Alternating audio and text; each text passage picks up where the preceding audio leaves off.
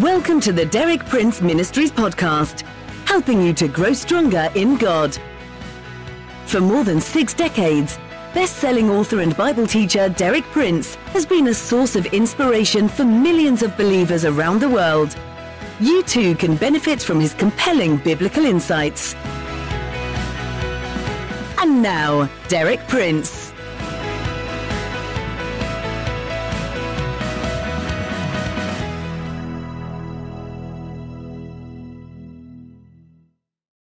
Today we're going to look at the 5th picture, the temple. Like the 2 previous pictures, this also is found in Ephesians chapter 2, in verses 19 through 22. This is what Paul says. And we're going to go on from the picture of the family to the picture of the temple. Verse 19 presents the picture of the family. Consequently, you are no longer foreigners and aliens, but fellow citizens with God's people and members of God's household. I suggested that the best modern version of that would be members of God's family. Then Paul goes on to say, built on the foundation of the apostles and prophets. He moves on from the picture of the family to the picture of the building. As a matter of fact, in the Hebrew language, in which Paul undoubtedly thought much of the time, the word for a house, a home, or a family, bayit, is directly connected with the word to build. So there's a close connection in Hebrew thought between a family and a building. In fact, the word house was used in Hebrew not to describe a physical dwelling, but rather a family of people. So the 2 thoughts always go together. Going back then to Ephesians 2:20, built on the foundation of the apostles and prophets, with Jesus Christ himself as the chief cornerstone. In him, Christ, the whole building is joined together and rises to become a holy temple in the Lord. And in him you too are being built together to become a dwelling in which God lives by his Spirit. Notice the emphasis on building there. Built, building, temple, built, dwelling. 5 times the thought is brought out in those verses. Now there's a principle clearly unfolded in Scripture, which is this, that God has always required his people to provide him a dwelling place. I'll just give you a few examples from the Old Testament. When God delivered Israel out of Egypt and brought them to Mount Sinai and gave them his first covenant, one of the first things he required of them was that they build him a tabernacle, a kind of remarkable tent. And this tent was the dwelling place of his Shekinah glory, his manifested presence. And that traveled with Israel all the way through the wilderness. Then when God brought Israel into the promised land, into the land of Canaan, he gave them instructions that in a certain city of his choice, which was Jerusalem, they were to build him a temple. And this was built by Solomon, a most magnificent edifice. I suppose perhaps the most glorious, costly, and elaborate edifice that's ever been built by humanity. But owing to Israel's idolatry and disobedience, this temple was destroyed by the Babylonians under Nebuchadnezzar. And then, in due course, God in his mercy granted Israel a restoration from Babylon.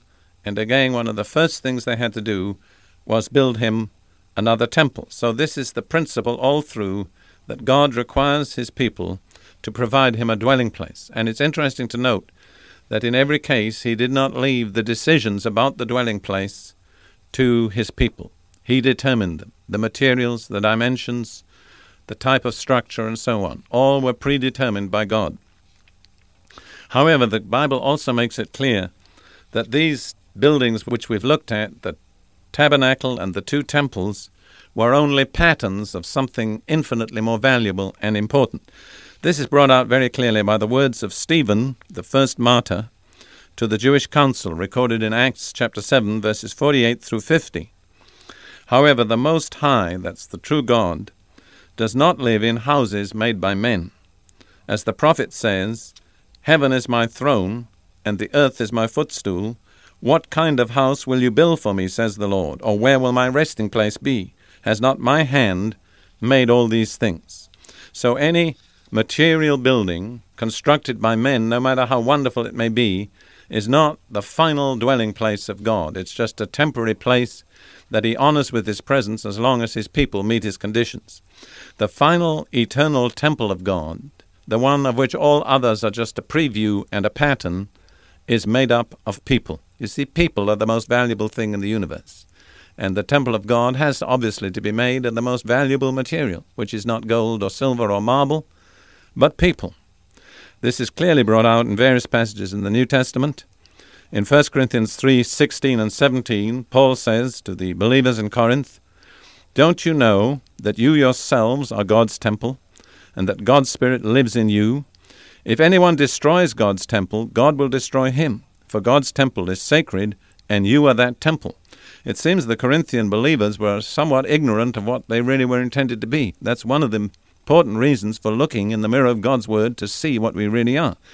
Paul kind of rebuked them. He said, "Don't you know that you're God's temple? You better be careful how you behave."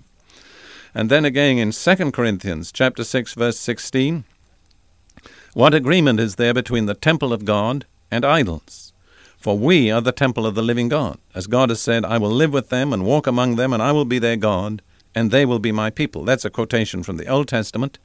And again, the implication is that if we are to be God's people and He's to dwell among us, we must provide Him with a temple. Again, in 1 Peter chapter 2, verses 4 through 5, "As you come to Him, Jesus, the living stone, rejected by men but chosen by God and precious to Him, you also, like living stones, are being built into a spiritual house to be a holy priesthood."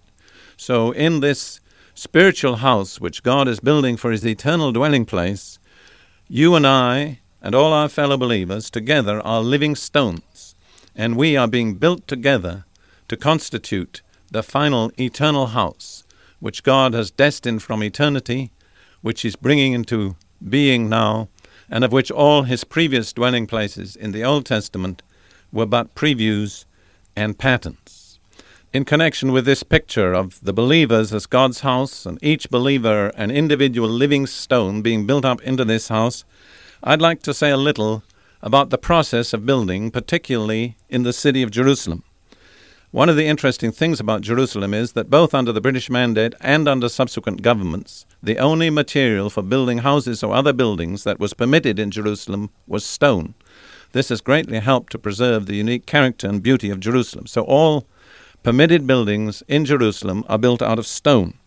And there is a quarry somewhere to the north from which many of the stones are gathered. For some little while in the 1940s, I lived in a town north of Jerusalem, and I used to drive regularly in the bus past this quarry where they quarried the stones and then carried them into Jerusalem to be built into the houses. And I remember one day seeing a stone that had fallen off the truck on its way into the city and just got left by the roadside. And nobody ever stopped or bothered about that stone. Nobody picked it up. It was just left there. And I thought, how tragic that some believers are like that. They've been quarried out, but they've never been built in. And they've somehow fallen off the truck, and they're just left by the roadside, and they're not really finding their place in God's purpose. This is what it says about the Temple of Solomon, which is very interesting because it's a picture. In 1 Kings 6:7, "In building the temple, only blocks dressed at the quarry were used, and no hammer, chisel, or any other iron tool was heard at the temple site while it was being built." That's remarkable. The dimensions for every stone were predetermined, and every stone was shaped and cut into its predetermined dimensions at the quarry, so that there was no last-minute hammering or chiseling in the actual structure of the temple. Now, I think that's like what God is doing for you and me. He quarries us out of this world by the gospel, and then He proceeds to shape us right now, so that when the final edifice rises, there'll be no more hammering and chiseling. We have to be ready to be shaped now. And that's a process that we all have to undergo if we're going to take our part in that temple. So now let's take the twofold application again at the end, the essential feature and what's required of us. Well, I think the essential feature of this picture of the temple is that it's God's dwelling place. That's where God's going to reside forever. You know, it's a remarkable thing in the Bible. We always think about getting to heaven. But if you study the Bible, the ultimate purpose of God is to get heaven to earth. And the last picture of God's people is a beautiful dwelling place coming down out of heaven to earth. What's required of us? Well, I think it's clear. We've got to be willing to be quarried out, to be shaped, to be chiseled, to have our edges knocked off, to fit in with a predetermined dimension, and to be made ready before the final structure arises. That's something. Are you ready to be shaped, to be cut, to be chiseled, to be fitted?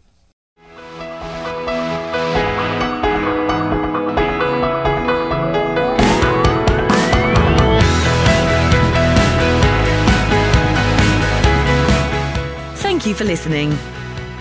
For more inspiring teaching, visit our website at dpmuk.org/podcast and like our page at facebook.com/dpmuk to join our online community. Derek Prince, teaching you can trust.